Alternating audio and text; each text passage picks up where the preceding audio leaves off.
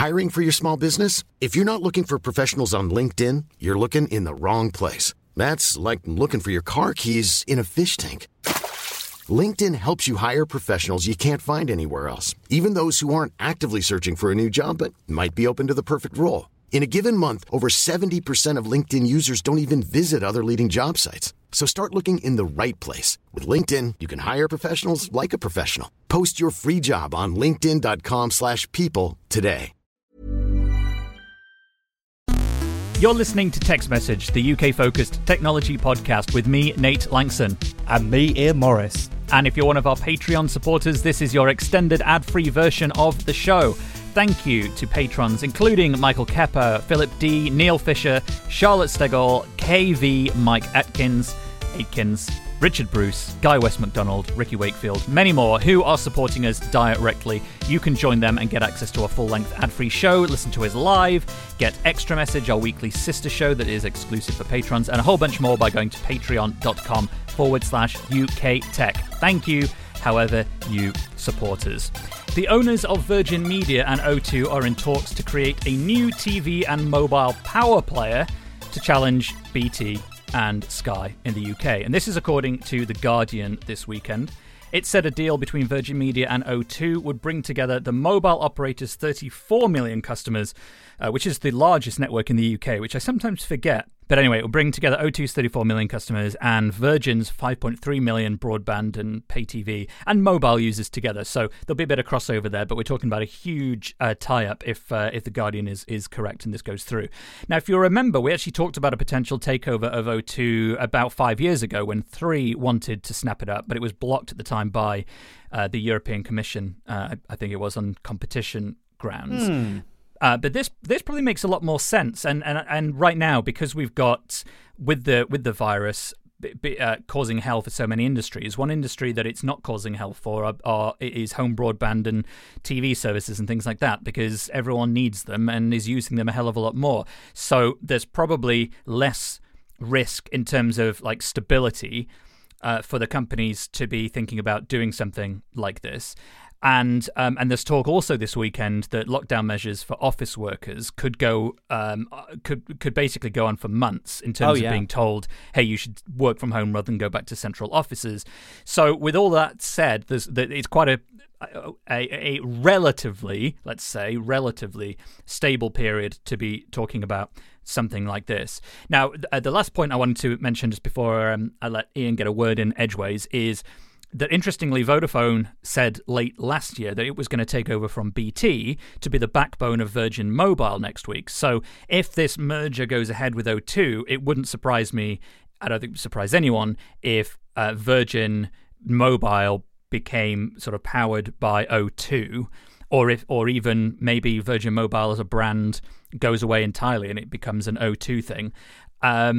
And obviously I can see Vodafone complaining, but in some of the commentary that I've seen in opinion pages today when I was looking through this story, it seems like the consensus is that from a business perspective, it seems to make quite a lot of sense. And from a competition perspective, it seems justifiable. And having Virgin and O2 together could be quite a compelling offering. But well, I know you have strong opinions on these sorts of subjects here, and you're arguably more informed about the history of some of these companies than I am. Anyway, so what's your take? Well, I mean, nothing would make me happier than to see Telefonica gone. Really, I don't think it's a particularly good company, and I think I'd rather see someone else have O2. I feel like that is a network that is truly stagnated. I don't feel like it's particularly innovative. I don't feel like it speaks particularly interestingly about, you know, modern advancements. It doesn't. It just feels like a nothing network. Really, it doesn't have a particularly good brand anymore.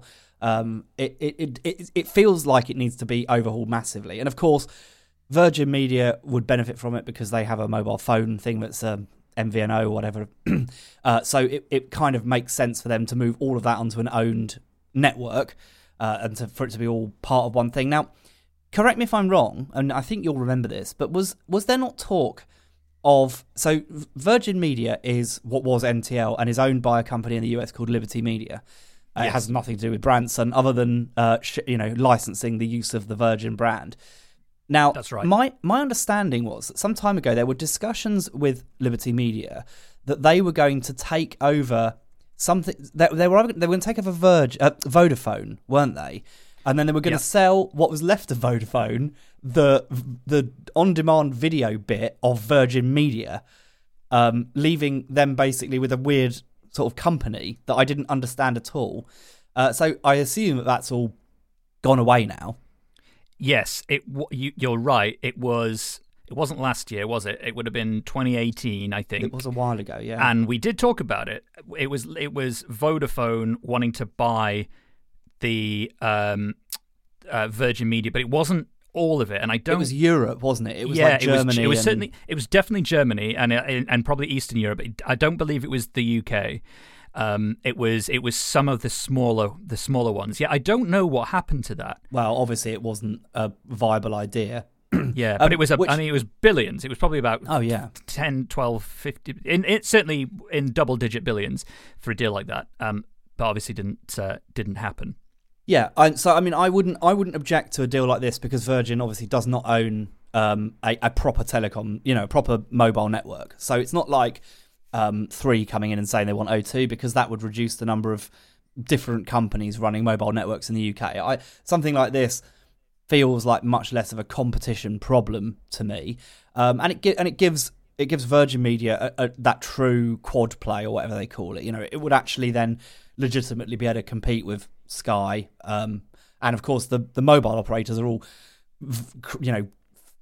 flailing around as I am verbally flailing around trying to launch services that fill the need of video over broadband and stuff like that because they all know they want to be these quad play deals.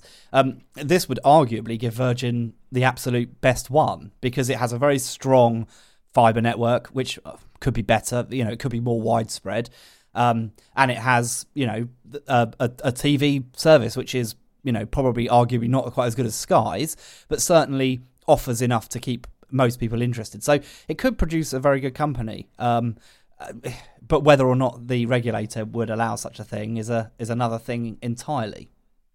Yes, you're right, and I think that I don't want to use the word synergy, which I know by saying that I've also used it.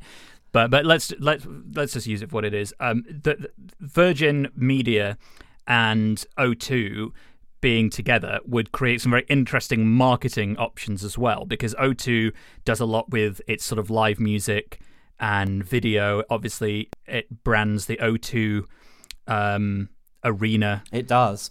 And Virgin could potentially stream concerts in a post-COVID world where we maybe want to enjoy things remotely. And you could see that being a compelling tie-up, that maybe if you can't get tickets or you don't want to get tickets for a concert, maybe you can stream it in 4K exclusively on Virgin if you've got the Virgin TV box. Like, there's lots of things like that I could see benefiting from these two companies partnering more so than if O2 wanted to buy Three, or if it was a smaller network like Virgin Media partnering with Three. I mean, what does that really give you? It doesn't feel right. No. But here's a question for you. I feel like at the moment, particularly, the Virgin brand is not quite what it was. Do you think that a decision like this would lead to a mass rebranding of the whole thing to launch it as something? I'm not saying they would go with O2 because that probably doesn't really make any sense. But do you think they would relaunch it as a new brand that would be all-encompassing and would be like a whole new product, if you will? I don't think Virgin would change I think the Virgin brand is too strong. And I don't. But O2 has a history of changing its name. Well, it does. Cellnet. It's been Cellnet. It's been BT something or other. Something else. It's not clear cut exactly what it means, but then the O2 name is used for things like the arena and stuff. So I don't know, and I'm certainly no marketing expert, so I wouldn't want to hypothesize too much. But but it's an interesting thing. Yeah, I just wonder if I feel like if you're going to create a company that's one of the biggest sort of its kind, you kind of want to do what EE ended up doing, don't you? And having a whole new brand where everything is brought together and it feels like a much more cohesive thing. Of course, EE's BT, so, ultimately that's a nonsense because then they get bought by another company and it all starts over again. Yeah. Well, I've had terrible trouble with Virgin Media recently. Did you suffer from that massive outage the other night? The one that affected most of the country? Yes, it was absolutely shocking. I did. I was on FaceTime with Brad at the time, and moments after we started, both of our networks cut out because we're both on Virgin. And I was Googling it over the 4G, and Twitter was just on fire. It was just thousands and thousands and thousands of posts. Everyone's like, "Oh God, Virgin's gone out for the entire network." But it wasn't. It was something central. It wasn't to do with like any endpoint stuff. It was really weird. The router stayed connected to the network, and I was able to do a speed test at full speed down, but as soon as it tried to do the upload speed test, it just fell over. It couldn't get any data out. So I suspect that some router somewhere in the core network had toppled over. And it took them a long time to find it. And what annoys me is they never, ever say what went wrong. I would really appreciate them saying, "Hey guys, it was this bit of equipment. It went wrong for this reason. We've done this to stop it from happening again." But they don't say that. They're just like, "Engineers have resolved the issue." Yeah, that is interesting. I was just looking up if they'd said anything since, but apparently not. Certainly not that I can find anyway. Well, any thoughts you have on Virgin Media and O2 teaming up, do, of course, let us know. hello@uktechshow.com. If you have any insight on why you may switch from BT and EE, let's say, to a combined entity, I'd be very interested in hearing that.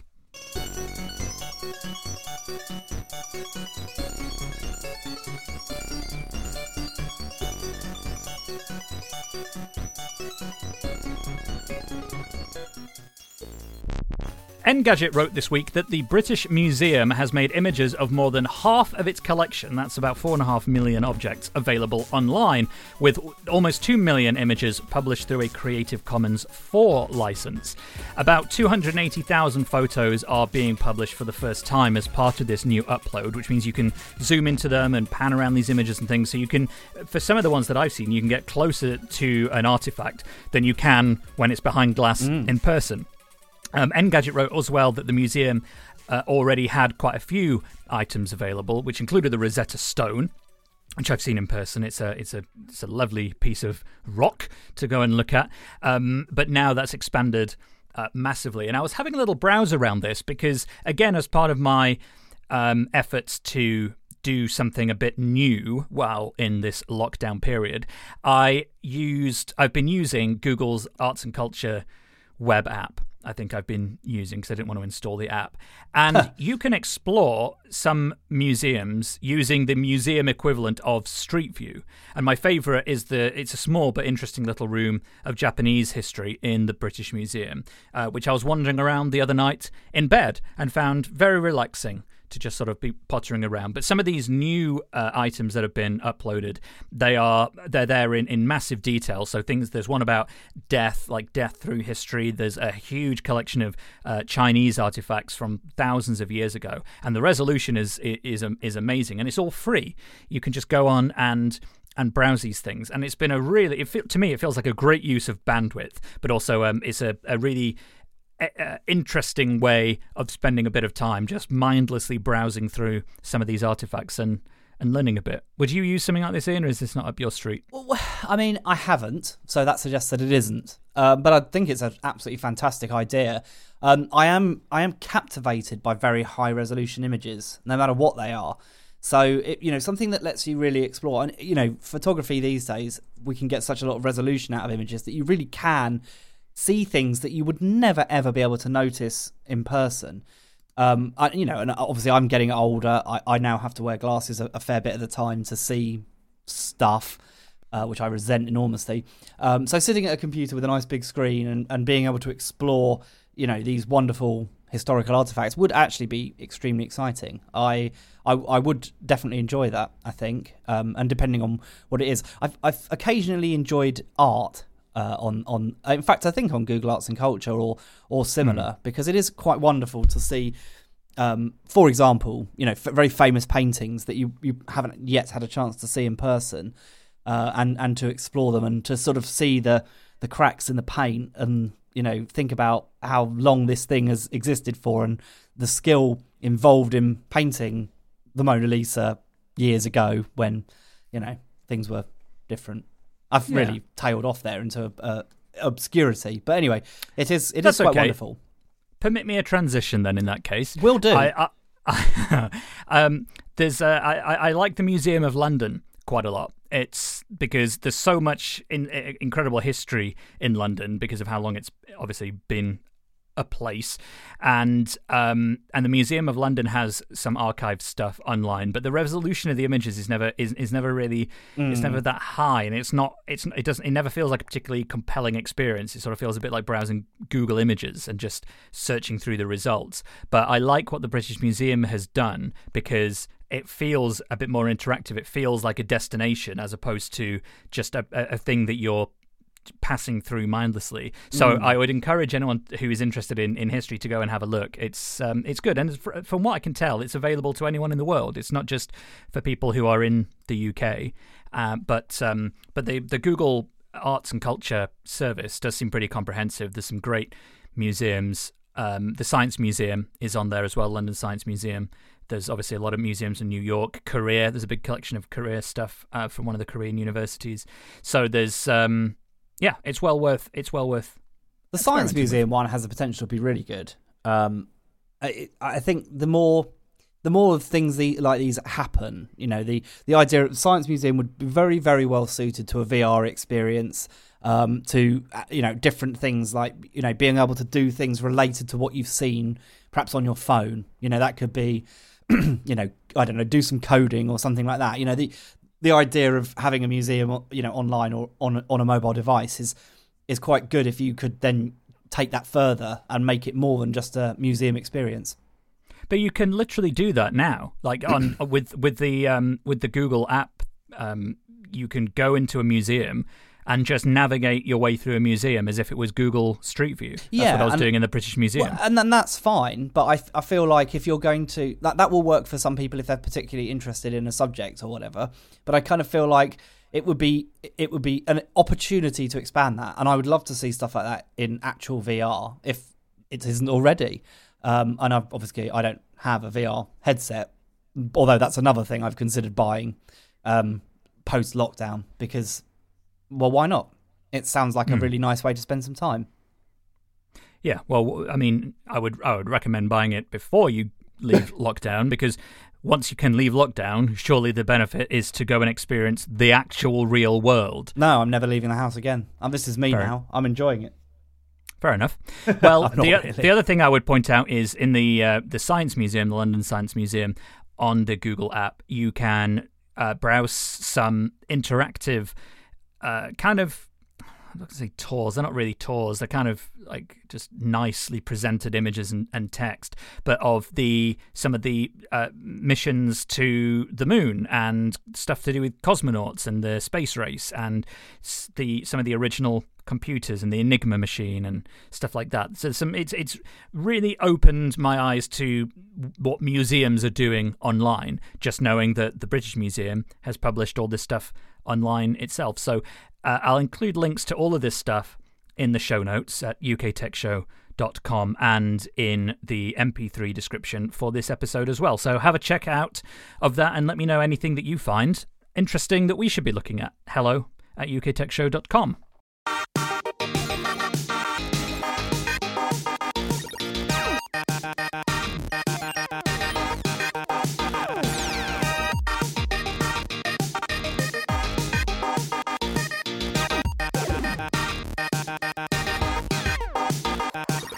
Ian, I wanted to talk a little bit about webcams, or webkai, as I like to they're absolutely pluralise them. Definitely not called that.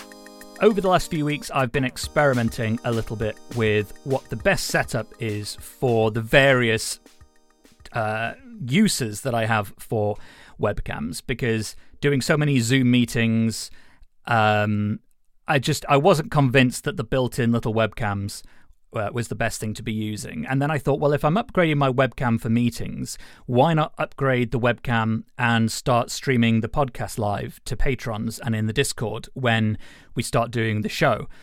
So I started looking into that, and then I had to think about lighting, because I designed this home studio that I work and record in for sound, which means that it's not visually super appealing and it's quite dark. So I thought, well, then I have to consider lighting.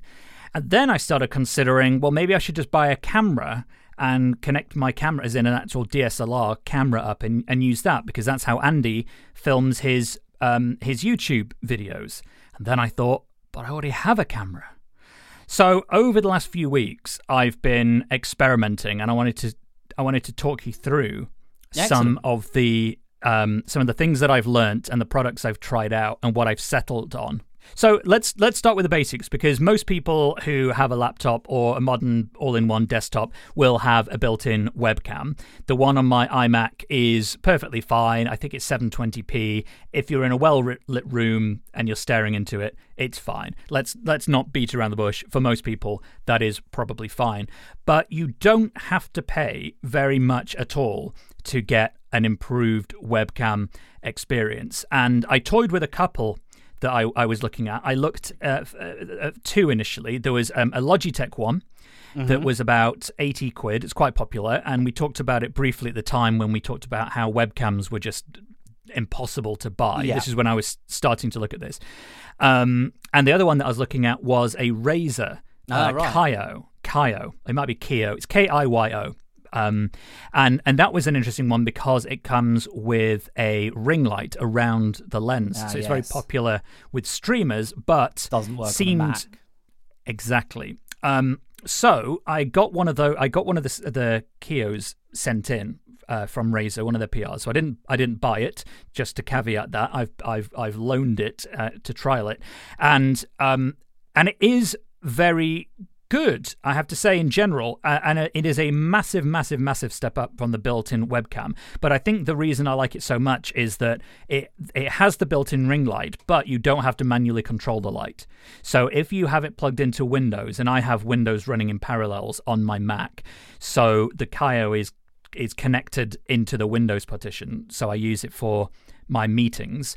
Whenever the camera activates for a conference, for example, the light comes on, and when you close it, then the light goes off. And it's a very, very, very convenient. It's a very convenient product. And when I send this back and the lockdown supply chain eases up, I'll be buying one, because I think they're about 90 quid, maybe 100 quid, and it totally upgraded my calls to the point you could probably stream anything you wanted and be perfectly content with it. But because of the limitation, it only being officially supported on Windows means that for a Mac user like me, it was never going to be the perfect solution, because I only use Windows for work, and so what? That's not gonna do it for me. So I can't recommend it at all for Mac users, but for Windows users, it does seem to it would warrant probably a good 8 out of 10 for me. Didn't they come up with a driver, for crying out loud? Well, some apps do seem to natively support it. Discord is one of those. Skype seems to support it natively, but it doesn't show up. Doesn't allow you to use the ring light. No, it does. It does allow you to use the ring light. Yeah. So there are some workarounds for specific apps, but it's not something that I can recommend to Mac users, because it's just not. It's not designed for it. The driver support, as you say, isn't there. But for Windows users, it's great, particularly I think for anyone who's streaming their face on a fairly regular basis. It's a good upgrade. So the other thing that I was thinking is buying a DSLR specifically for this. But two things. One, I already have a really good DSLR, because my main camera is a Sony Alpha. It's an A7R2. And it's a wonderful, wonderful DSLR that I've had for about 3 years and love to pieces. The problem, though, it turns out, and I didn't realize this, is that it's not actually that easy to just plug a DSLR into a computer and have it work as a webcam. They're not designed for it at all. So what I had to do is buy a hardware encoder box, and I bought two because I couldn't figure out which one to buy. The first one I bought was a Blackmagic Intensity Shuttle, which is very good because it allows you to plug in the HDMI out, which a mini HDMI is on the Sony, and just plug an HDMI cable into the box, and then you can capture your software, your video within software on the Mac or on PC. It works for both. But it turns out that box doesn't support the UVC like webcam setup, so you can't actually use it by default as a webcam, which was partly a mistake on my part for not realizing that was even a thing I had to consider, which is why I'm talking about it now. But it also meant that it's slightly more flexible in the sources that it will capture, so you can plug composite in, you can plug component we could video still do into that it. as a webcam though. Like it's just how they handle that bit of it. Like well, you can plug all these ones in simultaneously, and you can output to the same product as well. So it's an interface. It's not just like it's not a dumb port for plugging an HDMI cable into. But that like why wouldn't they allow you to use the USB connectivity to as a webcam? Because they do have a product that does that. They do, and I was looking at that, but they were really, really hard to get hold of because of the supply chain. So what I then bought was, it's by a company called StarTech, which I'd never really heard of as a quite well known brand. Yeah, it turns out they are. I just never really bought anything from them. And I bought a HDMI capture box it's basically a dumb box. It's got an HDMI in, and it's got a USB 3 out. And you plug in any HDMI source, and what the computer sees is a webcam, which means any software and video capturing tool that you have at your disposal, it will show up in, and you can capture directly into it, which means you can use it for Discord. It means you can use it for Skype. It means you can capture into QuickTime for Final Cut use. It also shows up in my Windows partition for my meetings. So I've got all that plugged in, and that's been great. But that again cost about 180 quid, but it was a hell of a lot cheaper than buying a brand new camera that had some kind of webcam interface built in, and it was not really that much more expensive than buying a really good dedicated Logitech type webcam that was going to sit on top. So it allowed me to use that SLR with all the lenses, and the picture quality is amazing, and I've used it for broadcast. It's what I've used when I've been doing TV hits for Bloomberg. I've been using that. Lighting was a problem, so I also had to buy a newer yes, and I'm very familiar. Yes, 14-inch ring light, which has a camera mount built into it. So you can mount the camera within the ring light itself. So when you're staring at it, it looks like the ring light is just going around the edge of the lens. And obviously I've got my existing Sennheiser microphone linked up. And so that's the extreme end of the setup, which is basically the microphone plugged into the mixing desk as I use for recording this show and I'm using now, with a DSLR plugged into a hardware encoder box with a ring light set up to light my face. And that's why the Kaio was such an interesting and fun compromise, because in one package you sort of get all the sort of macro benefits of having a decent camera with autofocus and a light setup built into one unit. But it is also possible to split out those individual features and use something like an SLR and a standalone light and have an amazing home video setup that you can also use as a webcam. It just means buying some hardware and being aware of what those hardware restrictions are, and not doing what I did and buy the wrong one and then have to buy another one. So if anyone wants to buy a Blackmagic Intensity Shuttle, do let me know. It's been used once ever. Can't you return it? No, not easily, because I didn't buy it from Amazon, unfortunately, and it's not faulty. It works fine. It's just it doesn't do what I wanted it to do and that I thought it did do. Well, fair enough. I mean, you will find that useful, though, won't you? Because can you not use that for capturing analog sources and stuff? Oh, absolutely, and that's why I'm not really in a hurry to sell it, because I bought that particular model knowing that I can also plug in a VHS into it. I can plug old camcorders into it. So it probably won't get wasted at all. It's just a bit annoying that I didn't need to buy it when I did buy it and had to buy something else And you could have found a solution to do analog capture into HDMI and then brought it in using whatever solution you found. But yeah, this stuff happens. Yeah. But I just thought it might be worth explaining some of that, because it's been a bit of experimentation on my part for the last few weeks to figure out, okay, well, if I want to upgrade my webcam setup, what are my options? Obviously, there is just buying a standard webcam and plugging it in.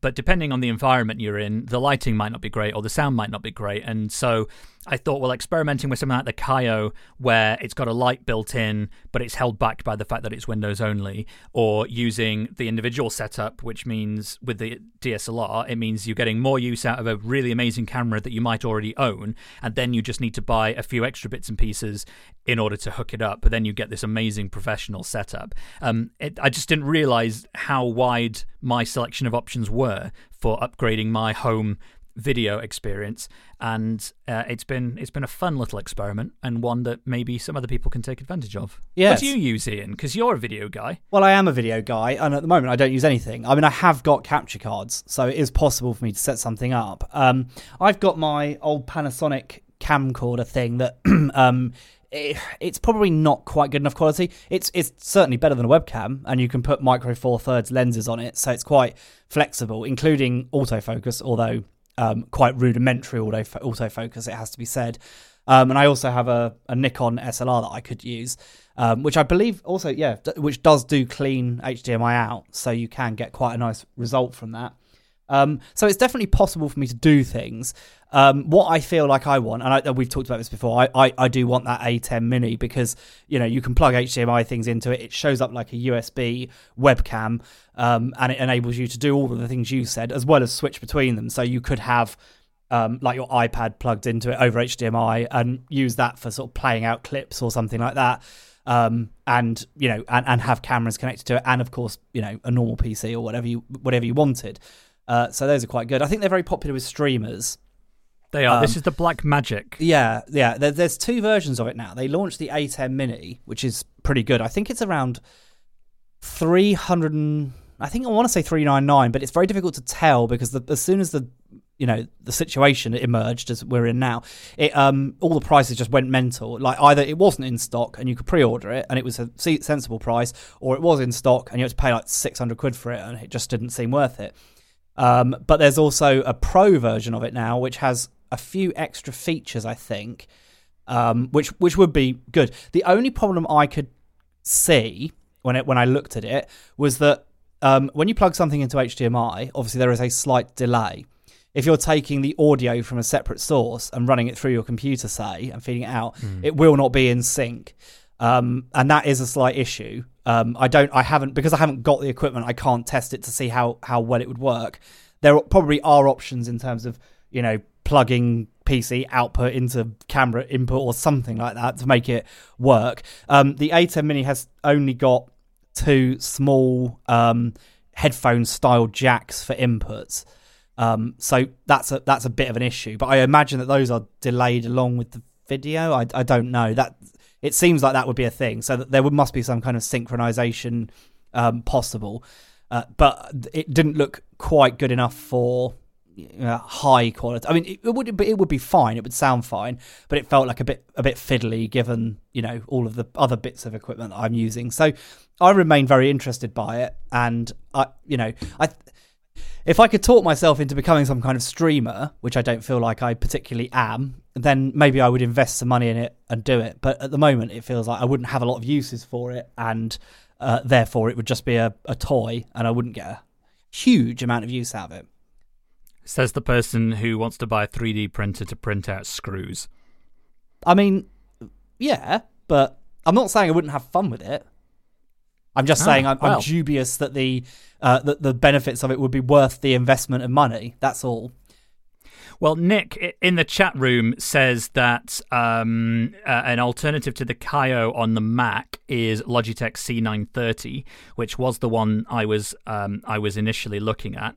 And Brian has said that a good way of upgrading the video quality on an iPad is to plug an external microphone into the iPad itself, which is definitely something you can do. John said he's got the Blue Snowball, which is a great, very, very popular microphone for streamers. You'll recognize it in a lot of videos as well. And yes, because the cameras on the iPads are very, very good, but the sound isn't always the best. You can just plug an external microphone in, and that works very nicely as well. So lots and lots of options, but if you've got another option or a favorite product, do let us know. It's been a while since we've had a real nerd out about hardware, but we welcome your recommendations that we'll pass on to other people. hello@uktechshow.com. You're used to hearing the smooth, velvet sound of Nate's voice drizzled over your ears like a warm eardrum syrup, topped off with the freshly squeezed citrus tang of an Ian Morris opinion. Supporters of the show at patreon.com/UKTech enjoy second helpings every week. So pull up a chair, find your nearest spoon, and tuck into a sumptuous extra helping with no commitment.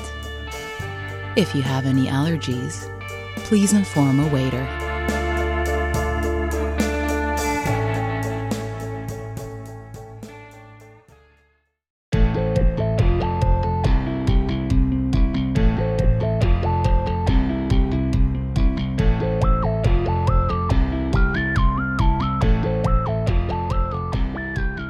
Let's check in with Tom Merritt from Daily Tech News Show and hear what's been going on this week in his wider world of global tech.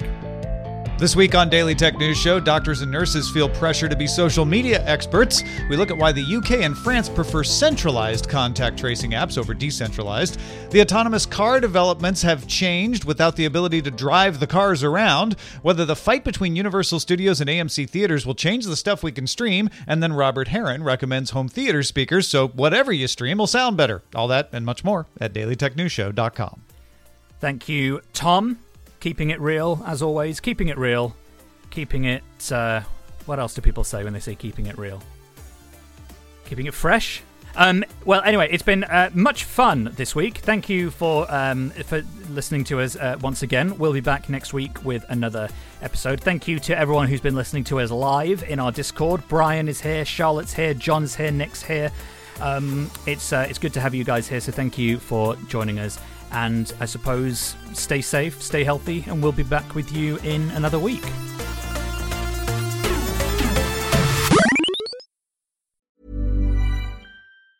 Planning for your next trip? Elevate your travel style with Quince. Quince has all the jet-setting essentials you'll want for your next getaway, like European linen, premium luggage options, buttery soft Italian leather bags, and so much more. And is all priced at 50 to 80% less than similar brands. Plus, Quince only works with factories that use safe and ethical manufacturing practices. Pack your bags with high-quality essentials you'll be wearing for vacations to come with Quince. Go to quince.com/pack for free shipping and 365-day returns.